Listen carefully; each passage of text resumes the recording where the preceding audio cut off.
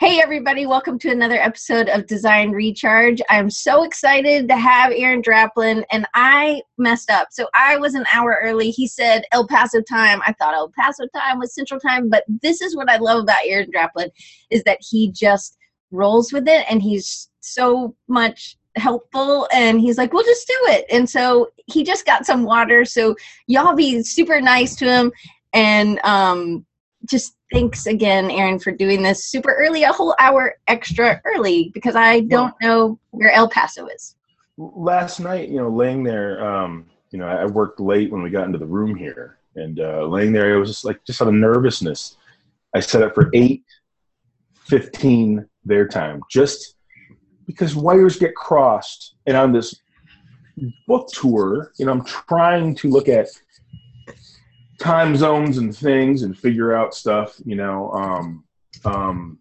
trying to, but, okay. Does everything sound okay? I'm doing a special mic check, mic check on this tour. Should I do it right now? Sure. Okay. Special one, mic check, 1, 2. May Donald Trump die in his sleep. Check 1, 2. May he choke on his hair. Check 1, 2. How's that sound? Does that sound okay? I think that sounded okay. Yeah, no beard, scruff. It was good.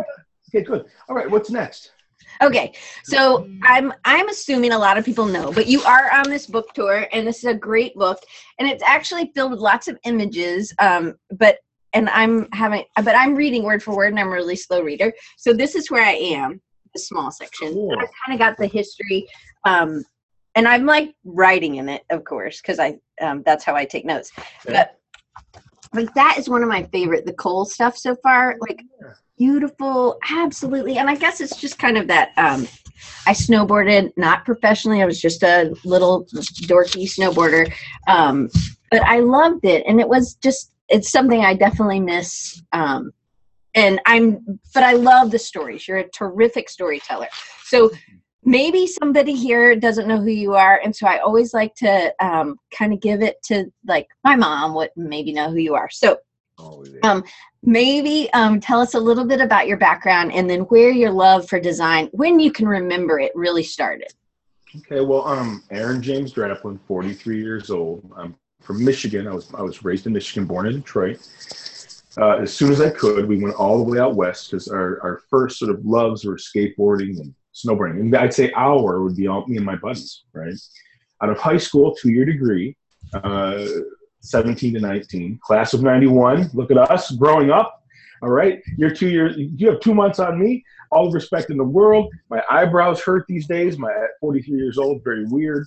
But as soon as we got out west, you start to see, the haves and the have-nots and stuff. And really, I was analog the whole time. So I was drawing and stuff. And then I needed a computer. I started going to Alaska to make money for, these pursuits, these tools, let's just say. And as soon as 5 winters went by and we were living like animals with all my buddies out west, I went back to art school because I thought you had to go. I thought it was like a credential you had to have, right? But that wasn't necessarily the deal. It was more like you see the business behind it. But I was so glad to go back to Minneapolis to go to art school. So here's the thing is my love for design, it came out of a very pragmatic thing, which was I had to make a living, right? I had to, that wasn't very fashionable to say at some review or something. I was supposed to tell the world that I was going to change the world with this mouse finger. Let me show you how gross that thing is. Just look at it. Just really get in there tight. It is gross. I think it's not gonna wash, man. This has been a long tour, and it comes from this place of like understanding that I'm gonna have to work, and if I could be so lucky to enjoy, almost indulgent to think that I could enjoy my job, that's not something that I was allowed to think like growing up. It's more like I don't know how to say it. It's weird. It's like now, like I knew I had to bake a little cake. And then if you get to ice it, just one little layer of icing, and it's like, I want to like my job. Like now my cake is still this. I figured it out. And it's got, 2 feet of icing on it, a 3-inch cupcake.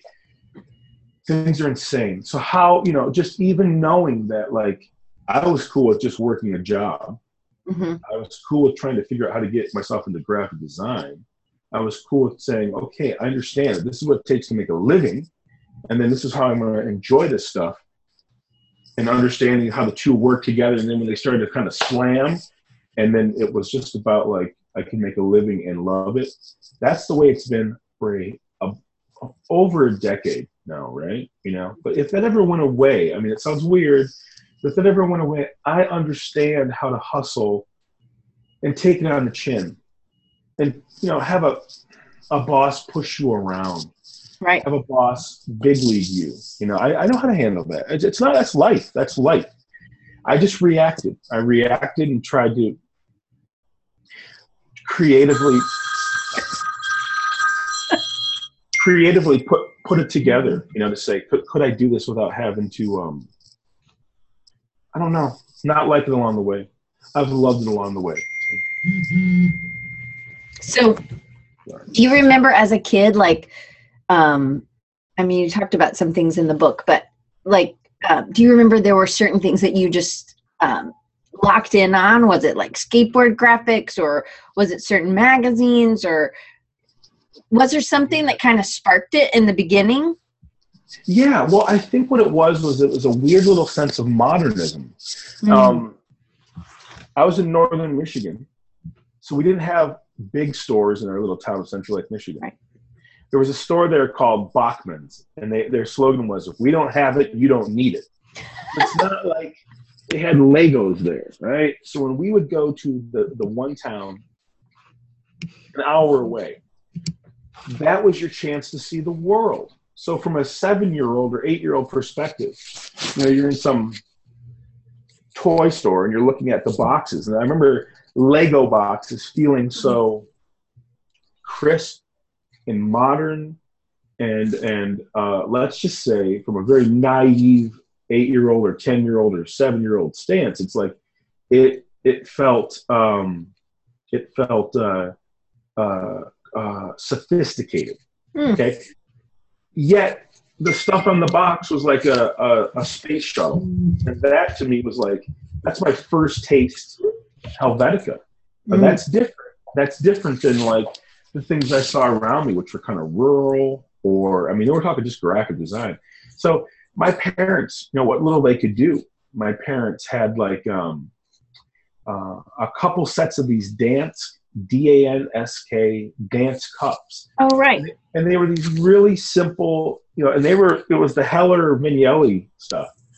And, those were very utopian in their design. And I remember understanding how they fit together and how they felt in your hands, and the colors were really simple and primary. And that was different than sort of like, the folkier stuff we grew up with. So it's like those first tastes that there's this other world out there. I was pretty young. My dad explained to me how Helvetica worked and stuff. And I mean, you can see it on the side of a space shuttle and then see it on your Lego box. So, I don't know. I sort of coveted, I don't know. When you look back now, you look at like on a Star Wars box, you see the same stuff, But I had an appreciation for those things, So I was like a little packaging designer already at like, 11. Oh, you guys should have seen me at 11. Oh, some kids are cute. No, not the deal here. Okay, look at him. I'm checking in with all the people. There's Lenny. Of course he is. Lenny, sober up. Nice to see you. Nice to see you, Lenny. Sober up. Okay, everybody. So Kevin Cates, he's at University of Arkansas in Little Rock, and he and I were at a conference last weekend, and you were in his slide presentation. And honestly, Kevin, I can't even remember exactly what it was about working outside of the United States, or doing work, helping people, I think is what he was. It was about helping people. And so he really kind of took this altruistic view. So Kevin's going to love that I'm giving him some kudos here. So, and I love Kevin. He's really funny. And there was a picture of you and Kevin was really excited. And so you had talked about Cobra dogs to him. You had told him this story. And really, it reminded me about the story from Alaska, kind of, in a way, because you were kind of like sticking it to the man because they were making your friends, these other really hardworking carnies, kind of live in a way that they didn't need to live and didn't have to live, but they were just kind of held down and because they didn't know any better. And maybe that was the way, but I feel like you helping people is, and you doing this book tour and helping all these students, you go to a ton of schools. I feel like you're a really amazing designer, but you're also a really good inspiration, a good motivator. You're a great storyteller, but you really help a lot of people. Yes. I come, it's a weird thing. Well, cool. Thank you. I mean, I'm just really thankful to do any of this stuff, and the idea that, yes, on this tour, profit is not a dirty word. Okay. It's not all that dirty of a word. And we're trying to make a profit to where I can, at the end of this, take a little bit of time off. But let's just say, when I was done, there was just enough gas in the van, and my next rent, whatever check was paid or something. I would still do it. I covered myself long enough ago to where it's all the icing right now. Right. But see, growing up, my mom and dad, without getting too deep into all that stuff, like my dad just liked to help people, be it when you're 11 years old, and it's Christmas time and your parents kind of tell you, okay, this is going to be a bit of a rough winter because of Christmas, because there's 4 families that we have talked to someone at the school, and you could not do this anymore. My dad would go to my buddy's dad, who was a principal, and would say, hey, who needs some help? And then my dad would organize these super kits of Christmas kits, of a turkey, staples, so they get a nice big Christmas dinner. My sister and I would pick out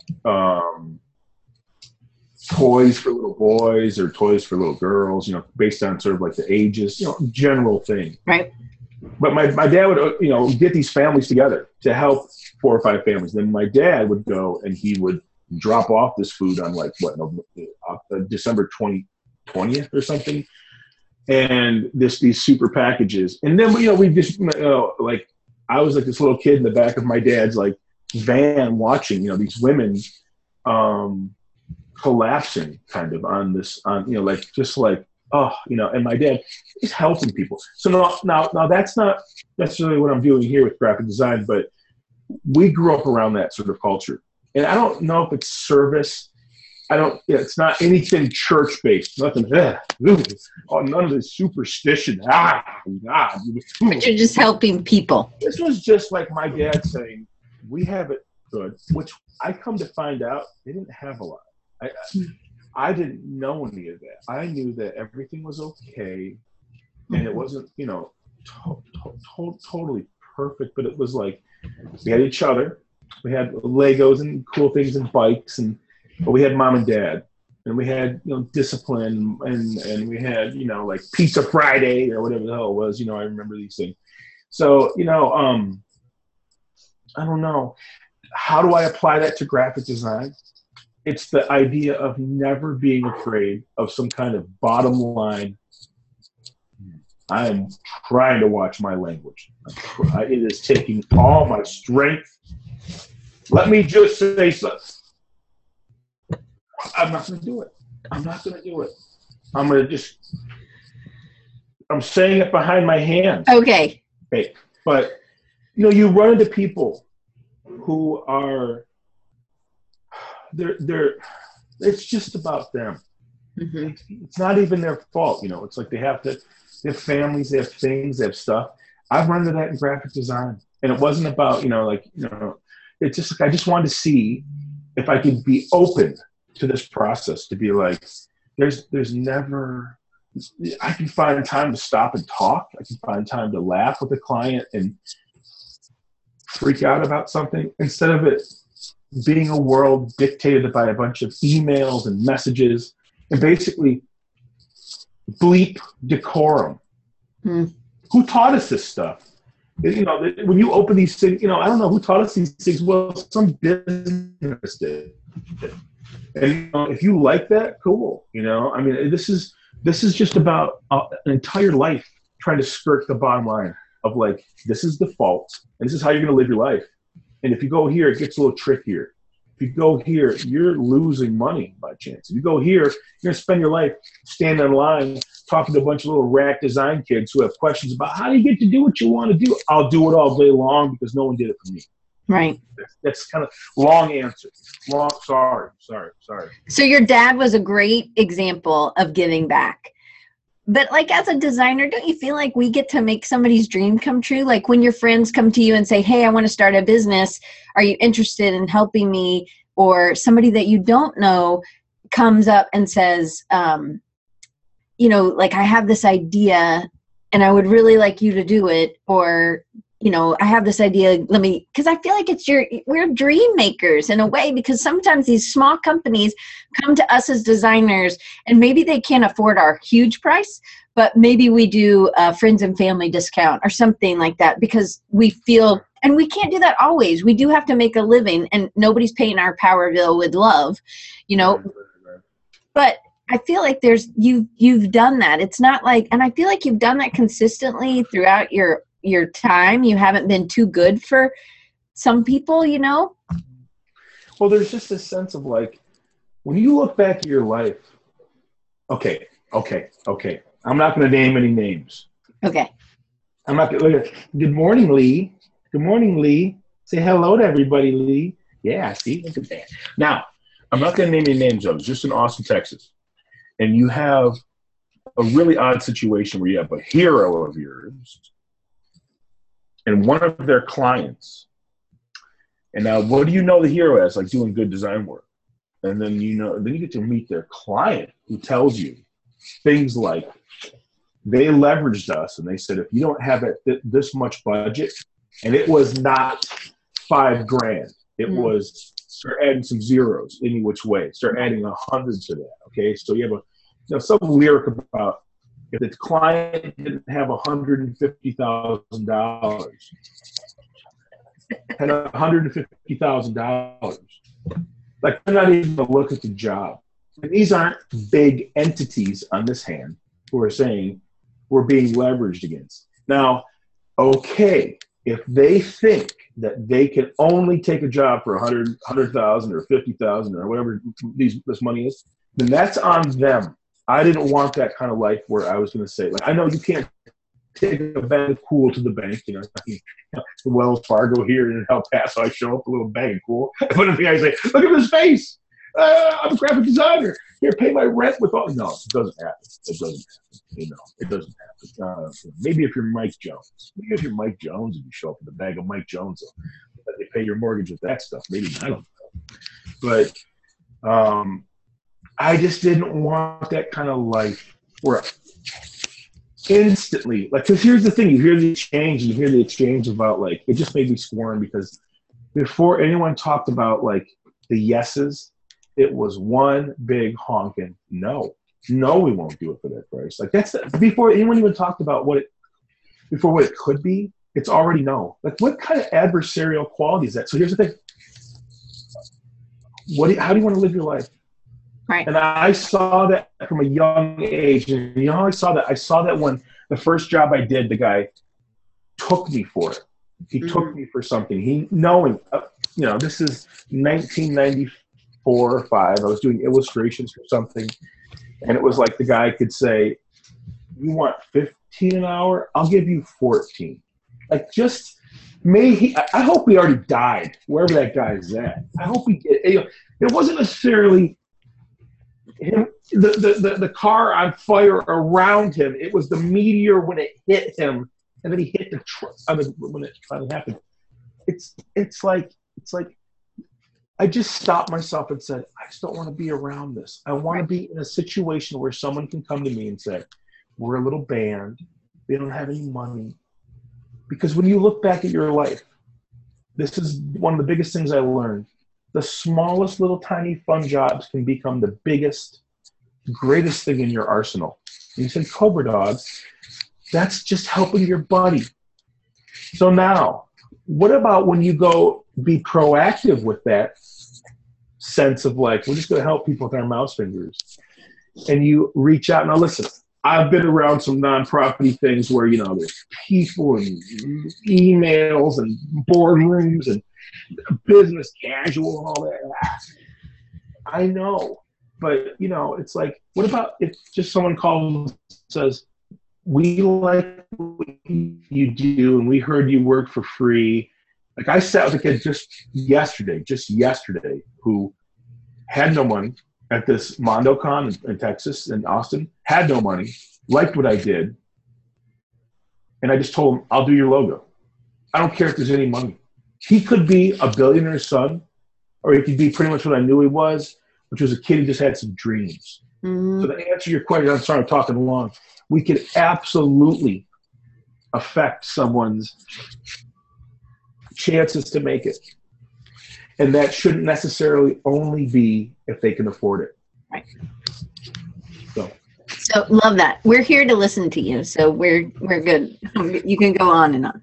All right. So I kind of think you answered this one already, but why do you think helping people? So if you were telling, you know, you're on the book tour, you're talking about a lot of things. I heard you had a new talk last week. Maybe you did a new talk, complete new talk. So it gets around.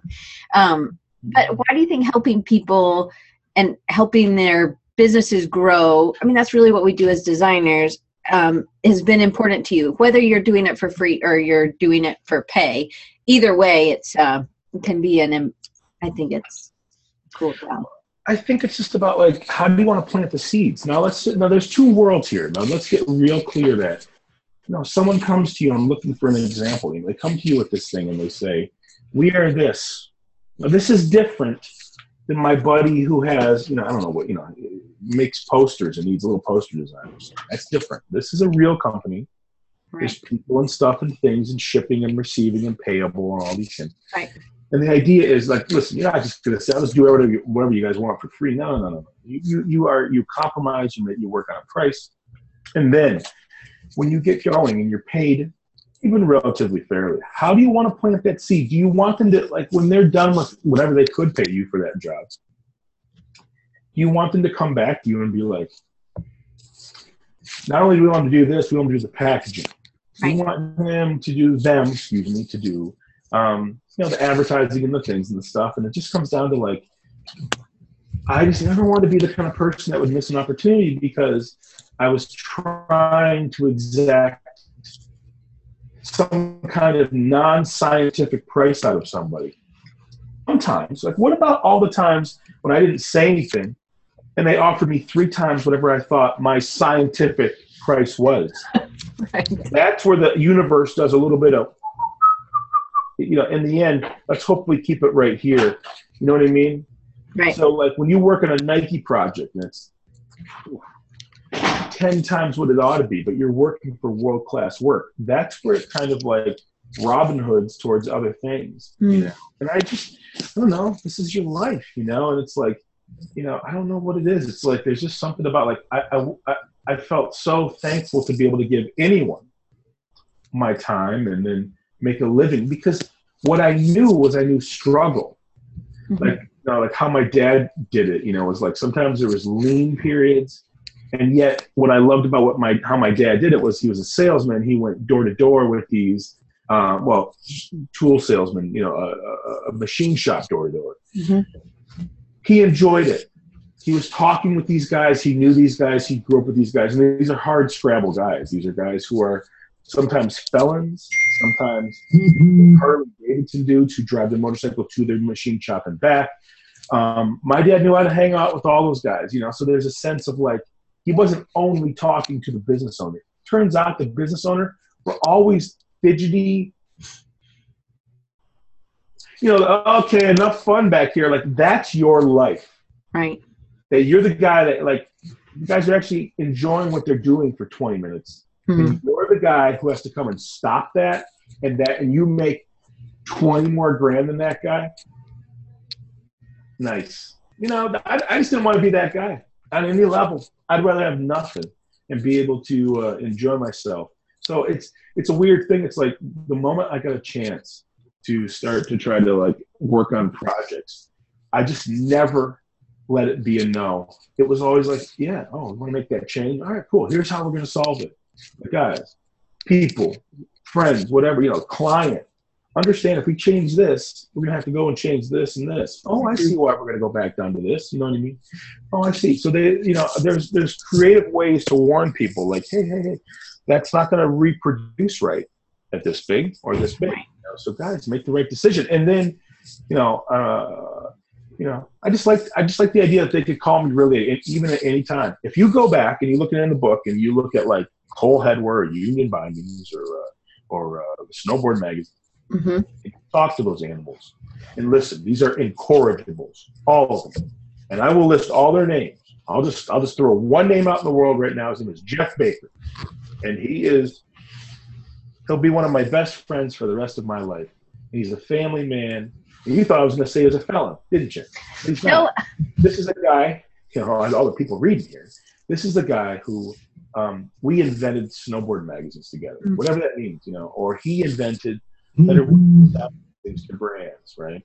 And I got to work with him. And every time Jeff would call me, and I would say, oh, I'm tired or whatever. If he needed something, I would do it. If he called me the second right now, he needed something for one of his things, I would still probably have to fidget around not wanting to answer his email because he was dedicated to me and I was dedicated to him. And those are relationships that are special. And that's the first one off the top of my head. Who's the best one I can think of? I miss my buddy Jeff Baker. I love my buddy Jeff Baker. And I just saw him in Denver for just 2 minutes. And I'll always love that guy. And it's like, that's just the tip of the iceberg. There's been a couple that are horrible people. I'm trying to think of a name right now. I work for the Ted Cruz administration. I'm kidding. I'm lying. I'm trying to think of what are the worst people in the world. E.T. I'm not even going to say his name again. E.T.'s all the way at the top. Like Kellyanne Conway. There's a nice job waking up and doing that stuff for a living. Huh? Who else is terrible? Let me see. Web developers. Horse thieves in the West. Here we are. I'm back in the West. Who else? Let me think of someone horrible. Kid Rock. Okay, sorry. So, what was the question again? All right, so I'm going to go to a different question. So, you're going to get me off of this. It's going to get weird. So, one of the things I love about you is your Abigail says her company handled the cruise campaign. Abigail, how can you sleep at night? I'm asking you. Quit now. Okay. So one of the things I think that you're brilliant at, and I think it's really difficult to do, is honing it down and taking out what doesn't need to be there in a design. But I also think it starts at that first interview with the client. So how have you perfected like your listening skills or your questions that you can, or does it take just as long as it used to? Or have you, because all your stuff doesn't look the same. Like if people really look into the book, like you are very prolific and you've done a lot of stuff. Thank you. And the stuff that you do for yourself or some people looks more similar, but you have such a range that doesn't, you've been very flexible actually if people jump in. And I definitely, I'm going to share a link in a minute of how they can get your book. And it's a big book. I mean, you could wallop somebody with it if you needed to. Yeah. Well, first of all, Abigail, hi. Thanks for coming on here. And I know we talked about this. Now I remember. How you doing? Still, my tooth is rotted from that pile of donuts you brought to the shop. Nice to see you. But well, let me see here. First of all, Diane, thank you because I really appreciate that you see the range. I'm a little prickly about that because, this is a giant, here comes the P word, privilege. I'm privileged to do this stuff. I'm privileged to be alive and in an overpriced hotel room in El Paso. We didn't pay for this thing. And we're stealing all the Aveda products and all the towels. Aveda is the best. I'll do shots of that stuff. But, like we come in here and I don't destroy this room. I don't do that stuff where like every towel is used and whipped up against the wall. It's like, you don't do that stuff. It's like someone has to come in here and like clean up after us. And I keep, like Fred Flintstone's little plinky toes, like pink, pink, pink, pink, pink. I do that in here. I don't want to like make anyone's job uglier than it needs to be just because we're lucky to have AIGA El Paso put us up. Right. But it's like, thank you for recognizing what I wanted to show in the book. One of my favorite things to show in the book was that. Because listen, in this privileged spot, to have people coming after you, because listen, I know I got a big mouth. It's never meant to hurt anyone. It's never, maybe a Trump supporter, but it's never meant to try to like get me higher on a food chain. Right. Like I'm prickly in the book because I wanted to show that some of the stuff wasn't all that pretty, and some of the stuff, with Jeff Baker making snowboard magazines, there's 2 spreads that were making magazines together, and it was like, I could have put other things in those spreads, but I wanted to show that we pulled off the grid. Oh, and they're beautiful. I mean, some of those spreads. All right. I mean, that's every one of those spreads is us. It's me. It's my partners. Oh man, it's Martino who I miss. This is my brother now. Martino Fumagalli is my brother. He's my older brother. I miss him. We work every day together. George Kleckner from Union. These are snowboard companies, but George and Martino, the 3 of us, we kind of got that thing going, And then, there's like one of the things that I'm like proud to show. Go down a little bit. Wait. Go open that back up. Open that one back. Now go to the top. Push it down. Push it up. Stop. Now look at that. See that young lady right there, Gretchen Blatter? This is a snowboard gal. Now, what I'm proud about our magazine doing. One time we showed a magazine. Okay, I'm sorry. It's heavy. I don't want you to mess your arms up. It's heavy, 3 pounds. There's a lot of ink on those pages. Our magazine, and we learned the lesson. We had one photo shoot where it showed women pouring champagne into their, they're like scantily clad. I wasn't going to be involved with that anymore. In our little snowboarding magazine, we had interviews with these things called Women and how they were changing the face of snowboarding. And this is small stuff, but that's how I was trained. That's what we provided. And we even had the women's issue. We couldn't do that every issue because, I mean, how many dumb snowboarders are there to like a couple of, little flower young ladies? There they are. And it's a bunch of dumb snowboarders. I get it, but I'm really proud of that. I'm proud that we made room to say she's great. She's cool. She's got a voice. She's got talent. Before you get to all that bullshit, saying she's pretty. Right. Or controversial. No. There's stuff there that I'm really proud to have shown. That's in the book. It's in the book. It's just little, but that's a little different than what we were up against, versus sort of objectifying things. We were there to say, they're one of us, whatever. That's the way I've tried to, even like picking a client, it's the same thing. So, I'm a little prickly about that because let's just say that hurts when someone knows me as someone only as a one-trick pony because they're seeing like what's behind you, which is the logo poster. I love it. Thank you. Well, they're seeing that, and that's all they say. Oh, this guy just makes logos. They look all the same. If I showed 1,000 logos on that poster, think of how many I didn't show. Right. Due to someone saying, don't show our work because we don't want it to be pounded on by a bunch of logo nerds or whatever. And that's called being appropriate. And I would just be like, yeah, you're right. I don't need to put if there were, 1,000 logos on that thing or whatever it was, 666 logos. What about the couple hundred that weren't? I was just like getting the job done.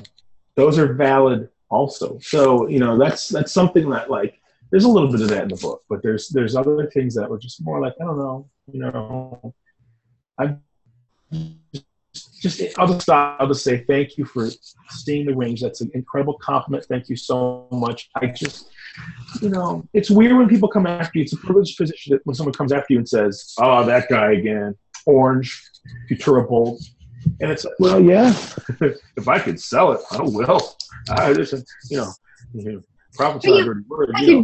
You don't just design with one color and one typeface. You do it for each client. Well, I mean, this is the troll culture we're in. We're in this culture where, and I do it myself. It's not even our fault. You know, it's like you look at likes and aggregating, and you look at the lowest hanging little bits and pieces to play with, and it's like, of course people know you only for that. I mean, and yet I was really excited to feel like, well, maybe in this little book I could show that there was a lot of steps to take to get to a point where I could throw away a lot of my time just for fun, you know, whatever. There's pages, or making merch, or going on a road trip with my dad. That was a project too. It's not some money, but I wanted to show that we went on a road trip on Route 66 together.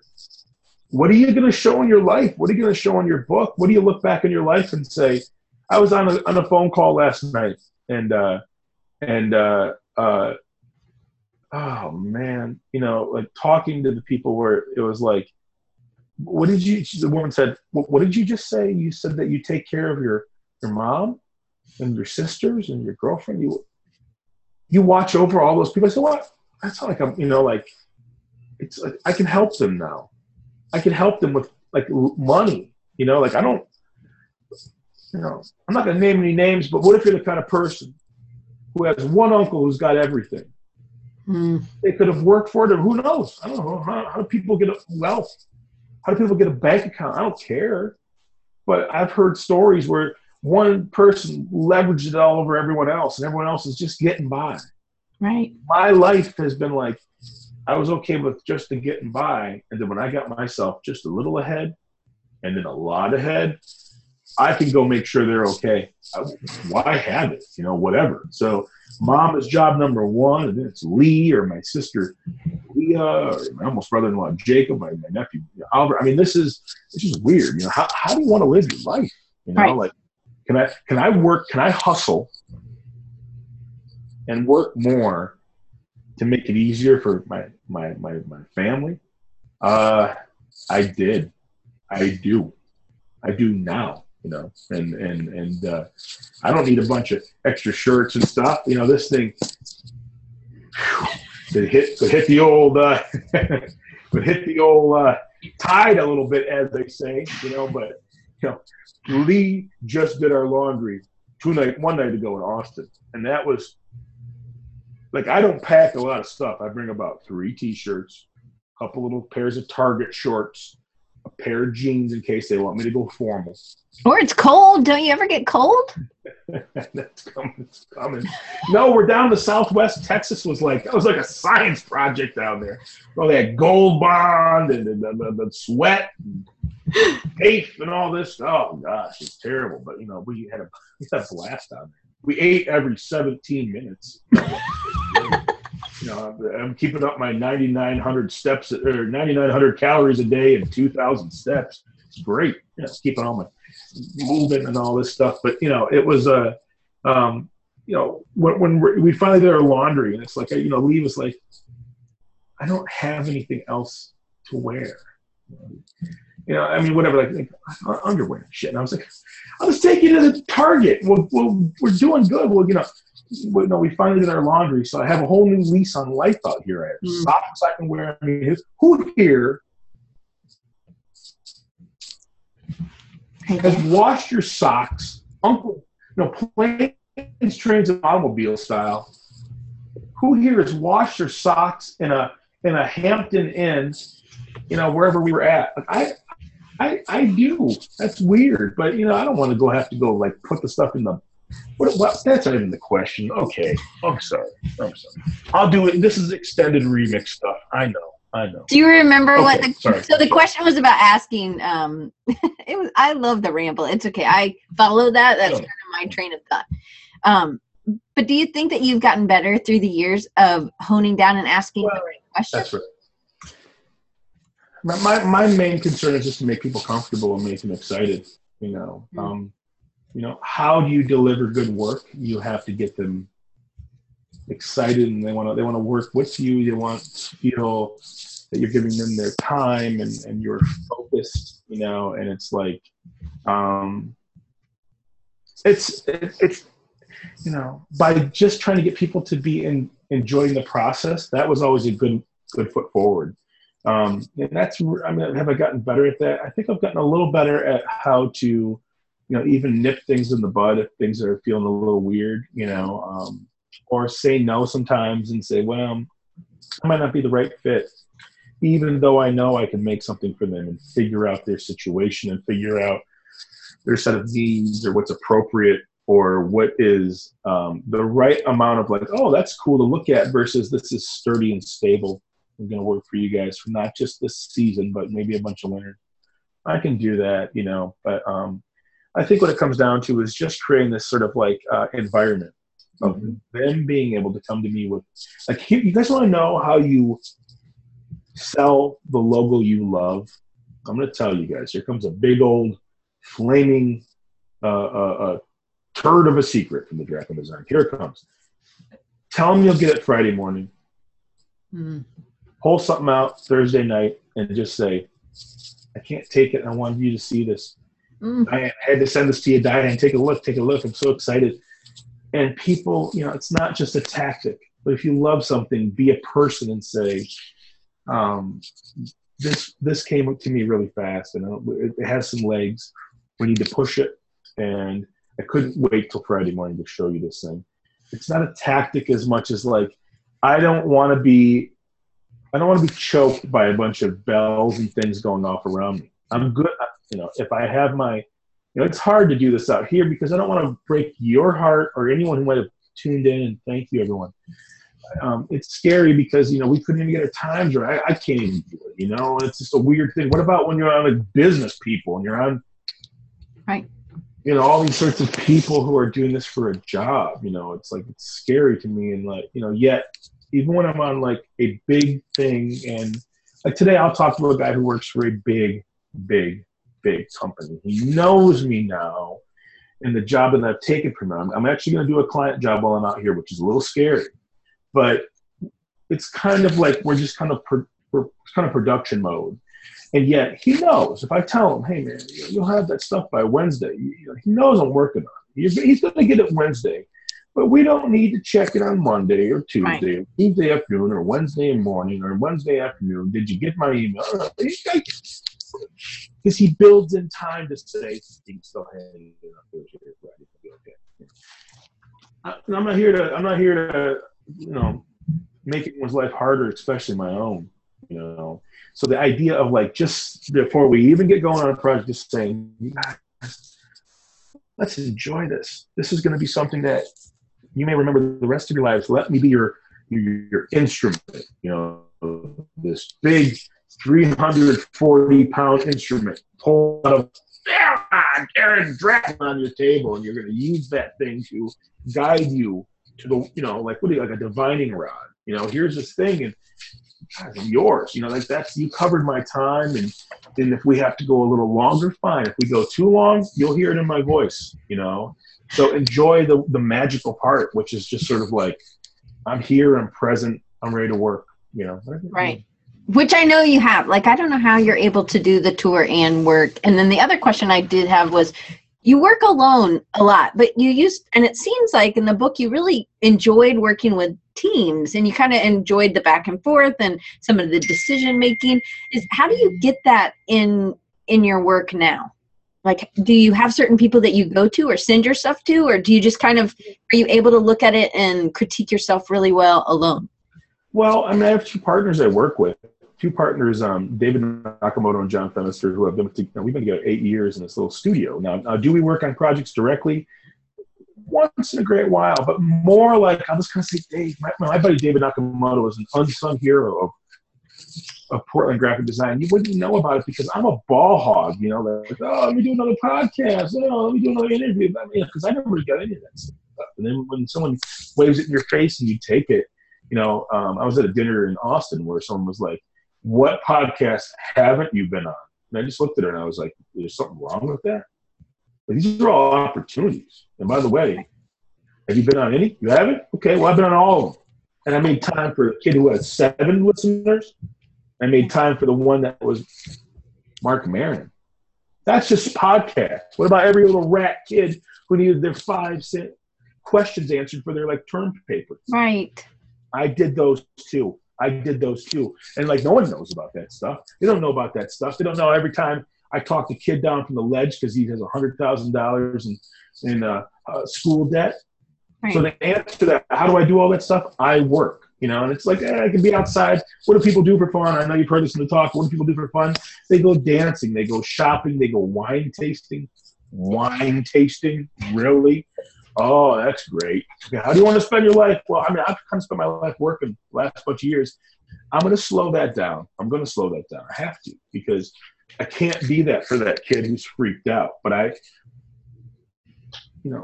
sent letters off in 1994, 95, and 97 to a band or to something, and they didn't write me back. And I don't need to list the names, but the ones who did, House Industries or something, that changed my life. Whatever that is. It sounds a little corny or whatever, but it's really true. It was like other people. And so any kid now who says, is this Aaron Draplin? Answering my question, like, that's insane. Who talks like that? But it's like, yeah, man, it's me. I'm working. I'm a person. And, who I was taught that by? That was taught to me by, like, Wayne Coyne from the Flamin' Lips.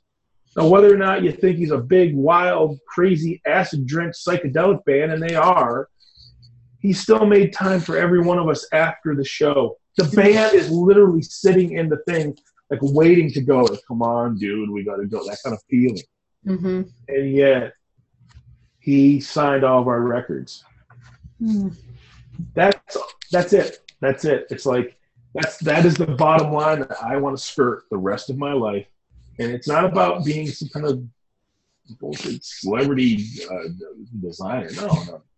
Any person who's ever come to talk to me, if I can remember their name, I say it. If I can remember their face, I note it, and say, hey, nice to see you, whatever. And it's like, there's time for that in your life. We were listening last night on the Mark Maron podcast with Sarah Jessica Parker, mm-hmm. where they were talking about Louis C.K., mm-hmm. who now has a policy. If you try to stop him, he just says no. If you're going to stop him, put your phone in his face, he just says no. And it's great. I mean, all these people stop me with a rough life. Right. You asked for it. You asked for it. You can't be bummed. You have millions in the bank, and right. You can't be bummed. That's your paycheck. You can't go walk to the store to get a piece of pizza anymore, man. It's all right.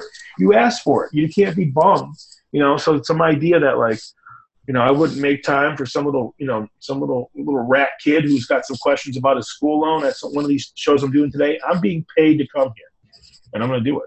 I'll talk to every single kid, and just because there was a couple guys that didn't. There's just a couple guys that didn't, whatever. I remember. It's all right. They're busy. They're so important, blah, blah, blah. They're unemployed now. Probably. Anyway, it makes a difference. And I appreciate you, and I know you're tight on time, and I made you get up a whole thing early. But I had one last question. I'm going to pick the one. It was about imposter syndrome, and I can't even find where it is in my thing.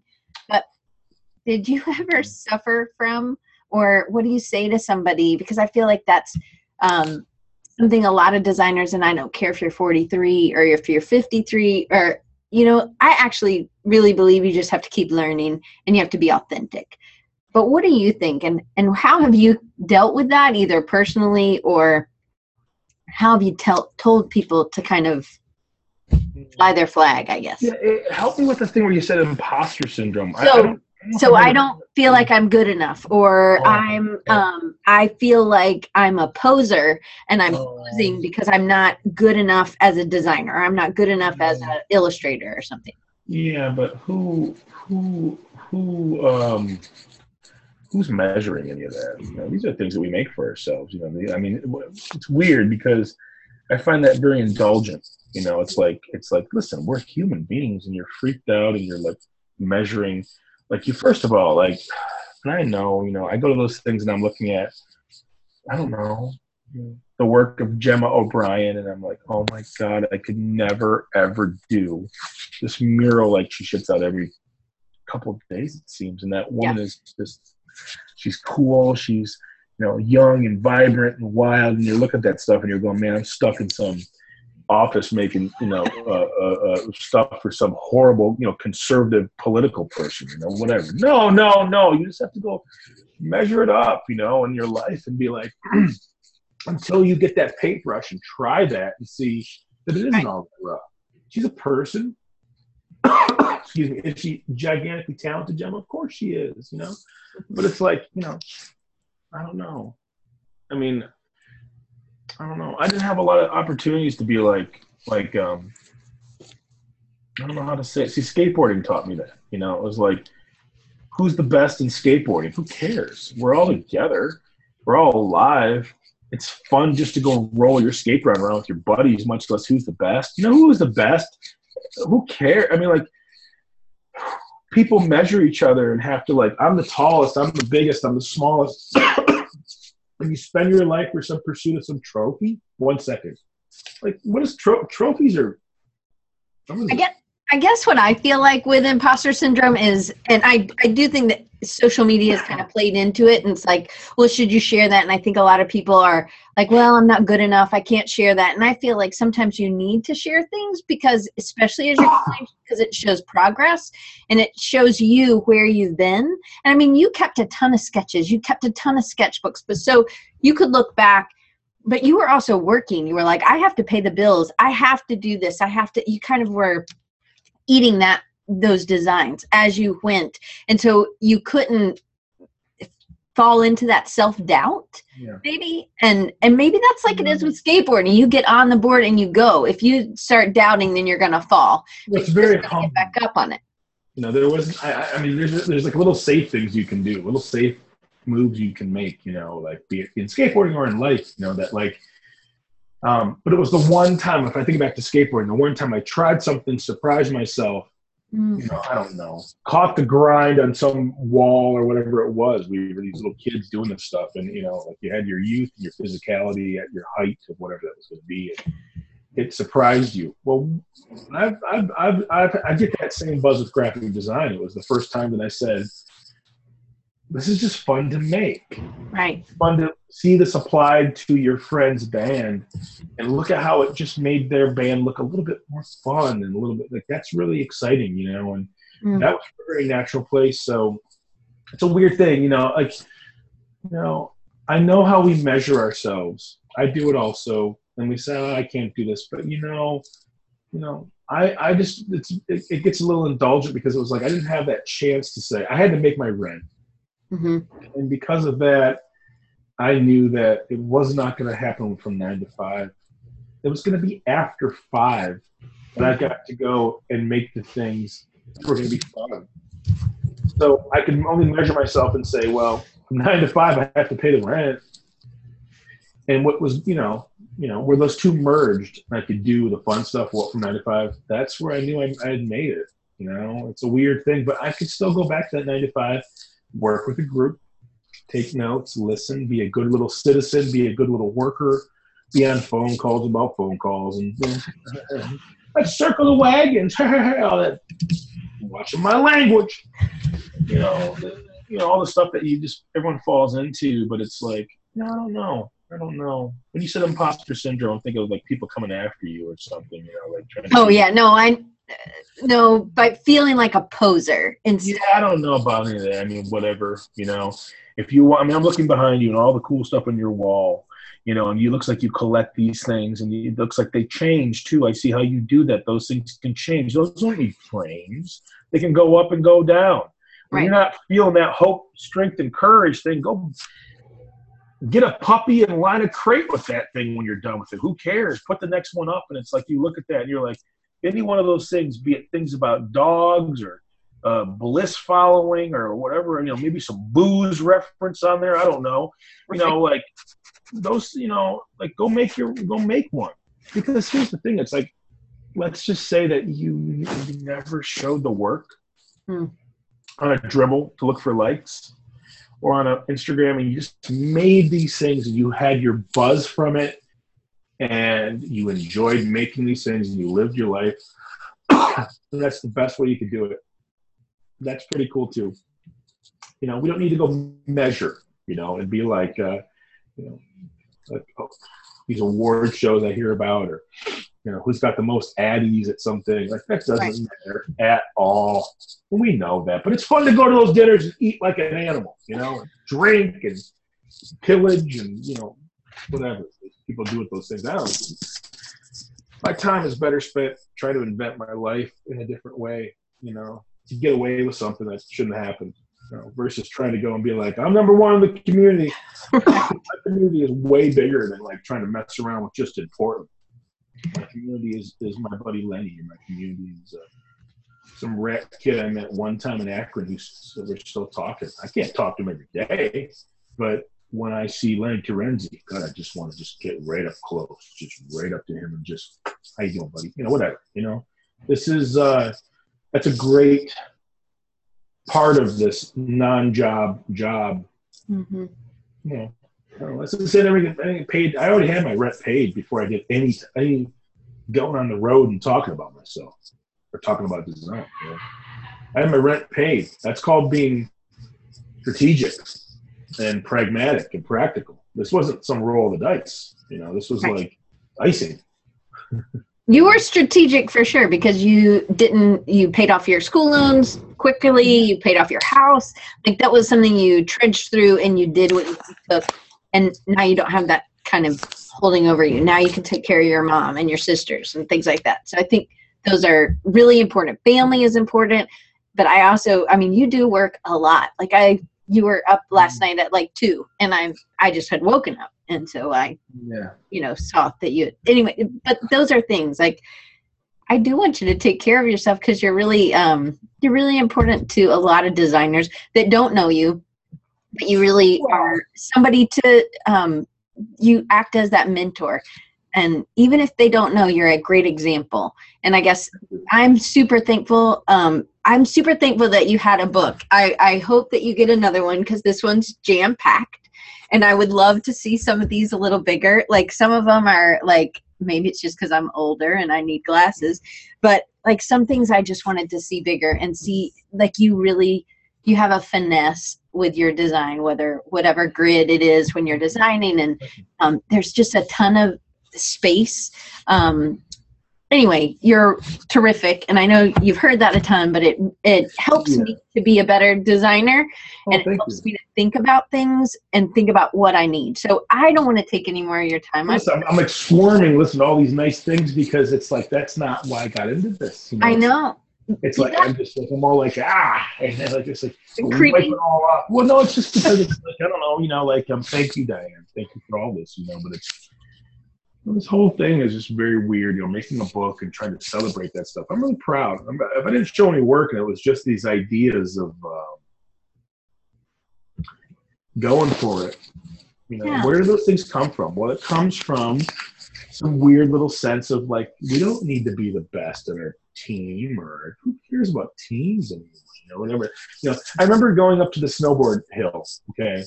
Now, if my mom and dad were the ones that had us in a ski club, they didn't. Had us in the latest, awesomest gear, they didn't. We had to work for our stuff. It would have been a different perspective. We were always looking up at these things and being like, ooh, that's how the other half lives. Right. But what it taught us to do was to be thankful and persnickety about your details, looking at the details and being like, wow. And I'll tell you what, you get real detail when you work 2 months making pizza to buy your very first, what was it, a Patagonia jacket or something. I remember that stuff, The jacket, the hoodie that you have in here, it's like an orange one. This one. Oh, yeah. I love that. Like, smell that thing. Yeah. Well, I mean, it's just fun because it's like, I didn't need any other hoodies. I needed one. I bought that thing for $18 or $16 or 26, whatever. And I've used it for years. It's in, yesterday these kids came out to my van because we didn't have anything left in Austin at the table, for at least what they wanted, hats or something. I said, well, come out to the book, man. Come out to the van. And they came out to the van. And the kid goes, there's his jacket. It was like standing up on its own. There's his jacket. Again. Points. There's his jacket. It's like, that's my jacket, man. He goes, where's the jean jacket? And I go, it's underneath the orange jacket. Can you have your life can you have a life where you're like, they would know you for that? It's just insane. You can. And it was like, yeah, there's my jean jacket, there's my windbreaker, and there's one pair of jeans in that Filson bag, and there's a couple T-shirts, and I don't need 10 of these things. I'd rather help people with that cash than try to need 40 more shirts. I mean, you got to keep yourself clean. I'm joking about that stuff, but thank you for the idea of like caring for yourself. Listen, I drove 600 miles yesterday, and Lee got into the room. Now she gets to sit there and make the podcast work inside the van, but I had emails I had to address. And I had things, not even just design stuff, but it was like links to send out for the next bunch of shows. That's me. Right. So I'm obligated to those things. I've taken this stuff on, and I have to be cool about it, and I have to be.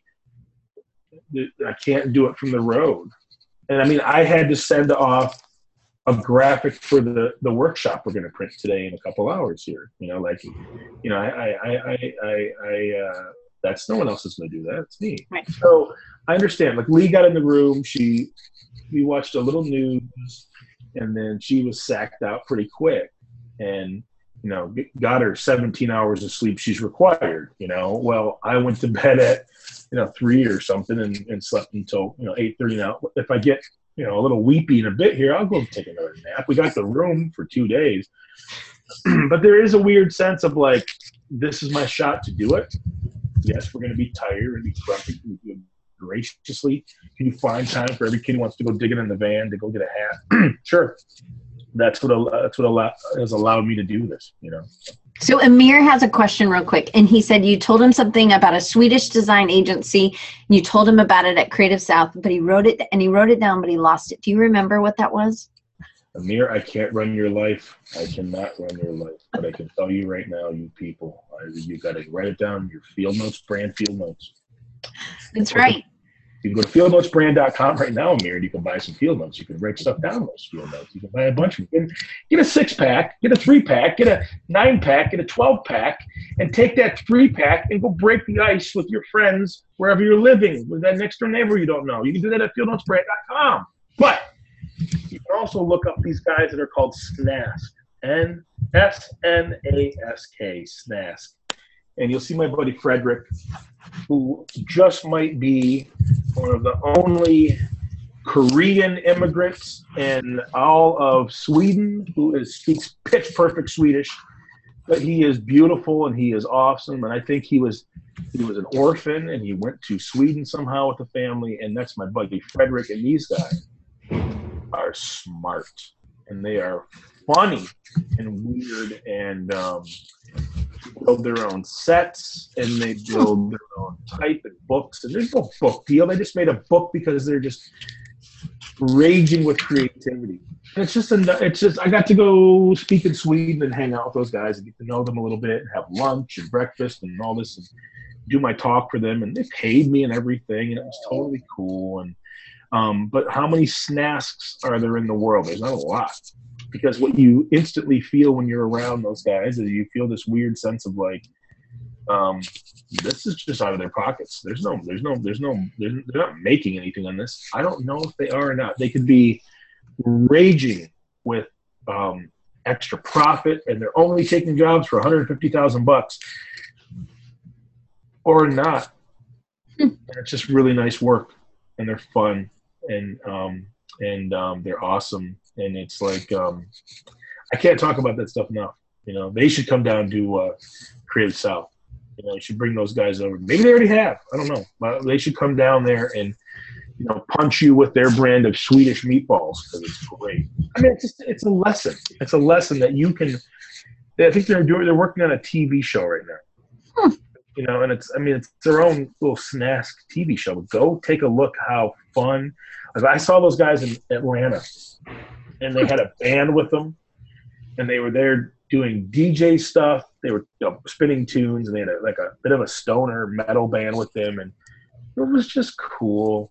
That we're not just limited to making posters that say, I don't know. What do all the posters say? It's got some stupid Yoda on it or something. What do the posters say? Just make and you'll be all right. Right. There's a big world outside of that stuff, you know. Someone should make a poster that says, you know, I can't feel my feet because I'm sitting on my ass all day long. Well, designing, I need to go move. Make a poster like that. Sorry about that. So, okay, sorry. I'm done. No, so I'm going to share you the link to your book, and this is on Amazon, but really anybody can go on Amazon if you're on the podcast and you're listening, you can go to Amazon and just search Aaron Draplin, AARONDRAPLIN, and then you're able to find the book, and it's Draplin Design Company, pretty much everything Aaron James Draplin. So pick it up. I mean, I hope that's a good link. And then Field Notes brand, I'm going to share that link again. Brian already shared it for me, but I'm going to share it again. Thank you for awesome, Brian. Yeah, I've sold a mountain of them, so everyone's buying them. Thank you. So then if you aren't following Aaron already, you can follow him on Instagram and Twitter. It's at Draplin, DRAPLIN, just in case. And then is there any last words that you want to say? I just want to encourage you to keep going and keep being an inspiration for a ton of designers, and just thank you for talking to little people like me. And I appreciate so much the hour, and I appreciate you getting up an hour earlier than when you weren't expecting, because I don't know how to do math. Well, I mean, that's where, well, you guys, thanks for having me and thanks for listening. We're going to go to, you know, I'm in El Paso. No one ever, I remember the one was, are you sure you want to go to El Paso? Who like lives here? And it was like, I'll go to El Paso. It's on the tour, you know, and let's do it. So today is one of these fun days where these aren't supposed to happen.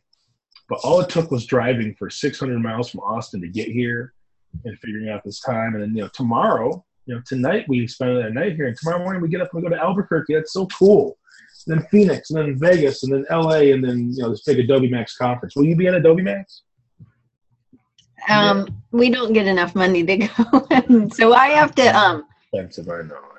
It's all right, but I always go to Creative South, and I go to this other college art conference. Diane, you want to know how you get into Adobe Max? Just show up the next time, and I'll smuggle you in. Okay. You can put me under your hoodie. You know what? You know how you do this stuff? You just walk in like you're like some kind of like administrator. I've done it. You don't need to get into specifics, but I can't confirm or deny. But you know how many people have walked in at any given time at Adobe Max? You would be amazed. But I don't want to get in trouble. Is there a statute of limitations for smuggling in your friends to these big overpriced things? I don't know. I don't even know if there is, but I can tell you this much. At a Howe conference in Boston, my record was 8 people. So there you go. Hey, bill me. So Aaron, real random question. Yeah. I'm just learning. So I was a snowboarder. I understand snowboarding, and I was goofy footed. Now I've got a skateboard, and I'm trying, because I live so far away from any mountains and I can't snowboard. And I've missed that part of just being outside and kind of carving the mountain up. So granted, skateboarding is a little different, but any tips for me? Yeah, don't fall. You know, be careful. Well, we're not 20 anymore. You know. I know, but I'm really short, so I'm lower to the ground. Yeah, that's good. That's good. I mean, You're. What are you? How tall are you? 5'1". Well, so what? You know what? I'm 5'10", and when I lay down, I'm 6'8". One of my dad's jokes. It's one of my dad's jokes. Well, I would just say be careful and go slow. It's a tool. When you learn the basics of how, you know, the physics work, and, you know, just go slow. You know, don't go out and bust your ass on that thing, because we're not 20. Right. 43. And my new hashtag is middle age. Hashtag middle age. You know, I mean, I went skateboarding a couple summers ago, just around the house. My you know, Lee's son is 17, and when he was 14, we got him his board or whatever it was. And, you know, I was just rolling around with him. I mean, it's been a long time. It's been 15 years, and I was scared. But I mean, it's good because you're using yourself and your body, your physicality. I want to get back into it, just to go roll. But here's my warning, Diane. You have to be real. I mean, I'm being in all seriousness. God, first of all, God, thank God you're not rollerblading. Thank God you're not rollerblading. You made such a good decision. Thank God. I've got past that. Thank God. Whew. Skiing is the rollerblading of alpine sports. There, I said it. Now, watch out for pebbles. Yeah. What I love about skateboarding is there's nothing more humbling than the tiniest little pebble being caught in your wheel. It'll stop you. Just be careful. So if you're going to learn, do it on a nice street with nice pavement, and go to a Target parking lot. Okay. Walmart or something, and just go cruise around, because I don't want you to get hurt, on a sidewalk where it discourages you. So go somewhere, and then just also watch, be careful for a little bit of incline, because you just don't want to get yourself in over your head and have to run off the board and then twist an ankle. Right. Because there is nothing worse than twisting an ankle in life or on a skateboard. So these are just little things, because as we get older, there's no way I could do it. Maybe I have some friends who are still totally doing, at 40 and 45 and 38 and all this kind of stuff. But I have buddies also who just don't even lift their boards. There's no more grinding on edges, and so they're just carving, and that's all they need to do is to get that buzz. I just miss it. It's like I don't know. Maybe while we're out here with all this profit, I'll go buy a board. And I guess I don't feel one with the board, and that's what I felt with snowboarding. But I was locked on. You're locked on. Well, right, and snow is forgiving. Yeah. I mean, just so you know, this is going to sound weird, but if you go to your your civic center or something, and you see someone ripping around on their rollerblades, and they have a helmet, right? And they have elbow pads and knee pads. They're actually wrist guards. Yeah, they're actually on the right track, because if you're just learning, I know people like to point, until that person goes down and they're okay. Once you learn it, you get that muscle memory going. You'll be all right. But it's just this thing.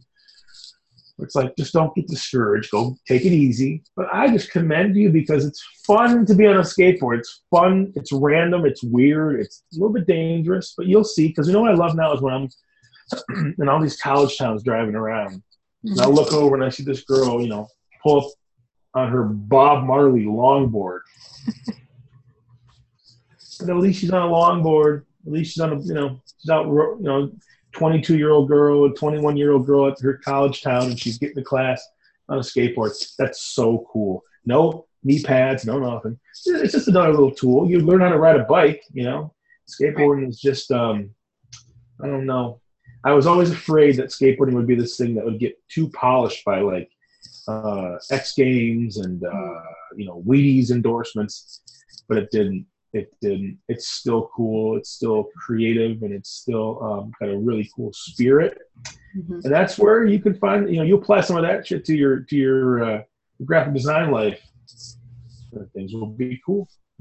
I think so too. So thanks for the tips, and just thanks for talking. And I hope you have fun today in El Paso. I know you will, because it seems like you have fun everywhere you go.